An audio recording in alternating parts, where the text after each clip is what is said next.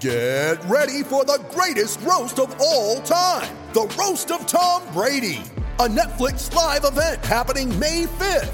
Hosted by Kevin Hart, the 7-time world champion gets his cleats held to the fire by famous friends and frenemies on an unforgettable night where everything is fair game. Tune in on May 5th at 5 p.m. Pacific time for the Roast of Tom Brady, live only on Netflix. Great form by you hitting play on this podcast. Now, check out Same Racer, the brand new racing app for same race multi-tips. Same Racer. Download from the App Store and Google Play. Powered by Bluebet. Gamble responsibly. Call 1-800-858-858. Timmy Gossage was doing the game in Perth for SEN. Let's have a listen to some of the highlights from Stoinis onto his Australian record of 50 off 17 deliveries. Stoinis on strike. And he stands and says, "Get it out of here!" Clears the fence, 12 rows back. Stoinis goes again, but this time straight down the middle of the ground, straight past the bowler, straight to the boundary, bringing him back in. Has a ringer. He bowls again. Stoinis says, "I'm going to go again." Same spot, same result. 6 more, huge over for Marcus Stoinis in Australia. 6.6 runs and over needed. Sana.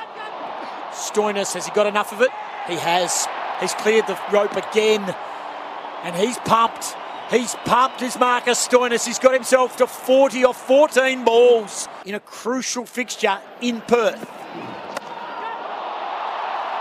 And there it is, 25 rows back. Stoinis brings up 50, raises the bats, and has smashed Australia to the step of victory. Oh, I love it when Timmy Gossage gets aroused. I reckon there'd be a bit of spittle in the commentary box there. A man that's a little bit more reserved than that is international cricket guru and the Dave Grohl lookalike who works for SEN, Bharat Sundarasan, and he was at the game last night. Bharat, thanks for joining us. No worries, guys. Well, I wasn't that excited, not as excited as Tim, but no, it was pretty breathtaking cricket, honestly, and especially because it got accentuated as well because of how flat that game was till that point. Yeah, Maxwell first and then Stoinis. It was a game that ebbed and flowed, wasn't it? We weren't sure which way it was going to go, and then it just needed someone from Australia to take it by the scruff of the neck, and he well and truly did that. He's a beast once he gets going. Oh, they don't call him the Hulk for nothing. And he's such a field player. He's one of those players. You know, some cricketers base their cricket on rhythm, but Marcus Stoinis is all about feel. And once that first 6 just went off and you saw him really, really celebrate that first 6, you could realize that, you know, he was feeling it. And I asked him this question as well, and he in the press conference, and he said so as well. He began feeling it. It was his night. And, you know, not just for the game, but for Australia's World Cup campaign, they needed something that would just get their players off their feet and jumping up and down, and that's what exactly Stoinis did. Perfect timing to take on England on Friday, Rooch. Before we get to that, let's go to the hard questions. We touched on it when we spoke to the other day. Aaron Finch has been struggling for a while. He's removed himself from the one-day fixtures, 31 off 42. How he didn't get out is staggering, but he didn't. Do you drop a captain? Should Steve Smith come in or Cameron Green? No, I still don't see Aaron Finch being dropped. Yes, it was a struggle. I mean, it was one of those days where, even if he had tried to get out, he did a couple of times. he wasn't even successful with that. And you could see he was really getting frustrated with himself. When you start asking the umpire if the umpire has any ideas how he could get back to ball, it kind of tells you about the mindset of a batter. But, you know, it was one of the few times in the last few months in T20 cricket where he struggled like that. And it was a difficult pitch. The new ball was doing all sorts. But the fact that he just inadvertently ended up being that glue player that Australia have been looking for to see them through, I still think they'll stick with him. But having said that, I am, like I said to you even 2 days ago, I still think Steve Smith needs to come in, especially against England, especially at the MCG. If it means that he has to come in for Mitch Marsh, maybe. And I saw a couple of suggestions online from some experts that maybe Cam Green can come in for one of the fast bowlers, whether it's Cummins or Starr. So that is also an option that Australia could use. But I think they need Steve Smith at the MCG against England. You've probably answered the question. If he was dropped, who would you put in? You mean Aaron Finch? Yes. I mean, you just go directly to Steve Smith, if you ask me, and get, say, whoever you want to open with David Warner, maybe get Steve Smith to open with David Warner.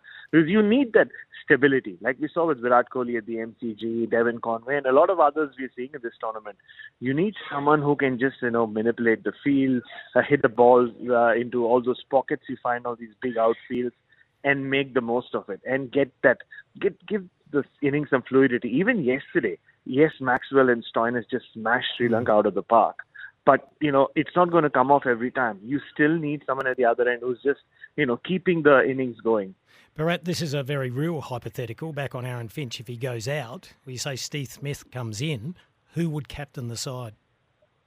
That's a very tricky one because in the past they've even gone to someone like a Matthew Wade to captain Australia and T20 cricket, and he's become a fixture in the side. Do they go down that route? If Pat Cummins is playing now that he's the captain in 2 formats, do you task him with T20 cricket captaincy? Maybe not. Maybe they wouldn't go Pat Cummins. If you are bringing Steve Smith in, then ideally, it should be David Warner, but obviously we know that's not going to happen. It could either be Steve Smith or even Matthew Wade. But again, I would be very, very surprised if Finch is left out or leaves himself out. Bharat, if the loss to New Zealand carried the label of concerning, worrying, does the win against Sri Lanka become reassuring, or do we have to wait for the England game to really know where the Aussies are? No, I don't think it was a perfect game for Australia yesterday. I still think there are a lot of concerns. They looked sloppy on the field. The body language was strange. I mean, I wouldn't say it was bad. It was just strange. There was this lack of energy about them. And I don't know. They were also a little ratty. They're getting annoyed with all the. I mean, even the littlest of things. And which is again why what Maxwell and Stoinis did was really required. They put the smiles back on their faces. They were really shell-shocked after New Zealand. And even the 20th over yesterday, where Pat Cummins went for a lot of runs, when he saw the Australians walk off, there was this sense of irritation about them. They wanted to just see this game off and get to England, but Sri Lanka weren't letting them do that. So it's good that they finished on a high so that they can take that into England. Bharat, have you heard any theories as to why there were only 25,000 there last night? I did actually. I mean, a few of the Perth locals said maybe they were just, some of them were just put off by the performance against New Zealand. And it was never a sellout. I mean, there were tickets available even the night before the game. Some others felt like cricket hasn't really captured the imagination of Perth yet this summer. And also, this is the return of cricket, so you'd have thought there would be even more people there. Yeah. The first time Australia has played a match there in a while. I mean, they played against England, but a World Cup match. But it was very disappointing, and it added to the whole sort of flat nature of the contest before Stoinis walked out to bat. So, Bharat, where that run rate that Australia had the problem after losing to New Zealand, where do they sit right at the moment in your calculations? No, they've fixed the net run rate to an extent. They brought it down from -4 to -1, which is a big deal, and courtesy purely Marcus Stoinis. The way they batted in the first 10 overs, even if they had won, they wouldn't have really had an impact on the net run rate. But the winning by 21 balls helps. But again, it comes down to winning now. I mean, if they don't beat England tomorrow or day after, it doesn't count for anything. It's all over for Australia. So, or they leave themselves with this very minute chance of going through with other results falling into place. So they just have to focus on beating England first, and then they can maybe try to make up net run rate against Ireland. Having said that, Ireland have really gone off to a blazing start against England today. So who knows, maybe the Irish could do Australia a favour. I think you're spot on. The run rate's not an issue against England. They can rectify that against Afghanistan and Ireland. And if it does become an issue of Australia not living up to the expectations of the title holder, what do the organisers then become concerned about after that low crowd in Perth? I think it is concerning with the low turnout, because even the SCG wasn't a full house, was it? That's the thing. And maybe one of the main reasons why the ICC doesn't host too many World Cups in Australia, the time zones don't help. The time of the year also, at times comes into question. And this is the first time we are having a men's ICC event in Australia at this time, before the summer in October. So it's still like virgin territory in that sense in terms of how the pitches will play, but also how people here will react. You're just getting out of the footy season. For a lot of people, cricket doesn't come into the scheme of things before November or December, right? True. So it's also, I think that also all plays into it. But if Australia starts winning, maybe, or maybe just have India-Pakistan every Sunday. Why not? Okay. Yeah. Bharat, you are racking up the frequent flyer points, and we're loving your work on SEN, and we really appreciate your time once again today.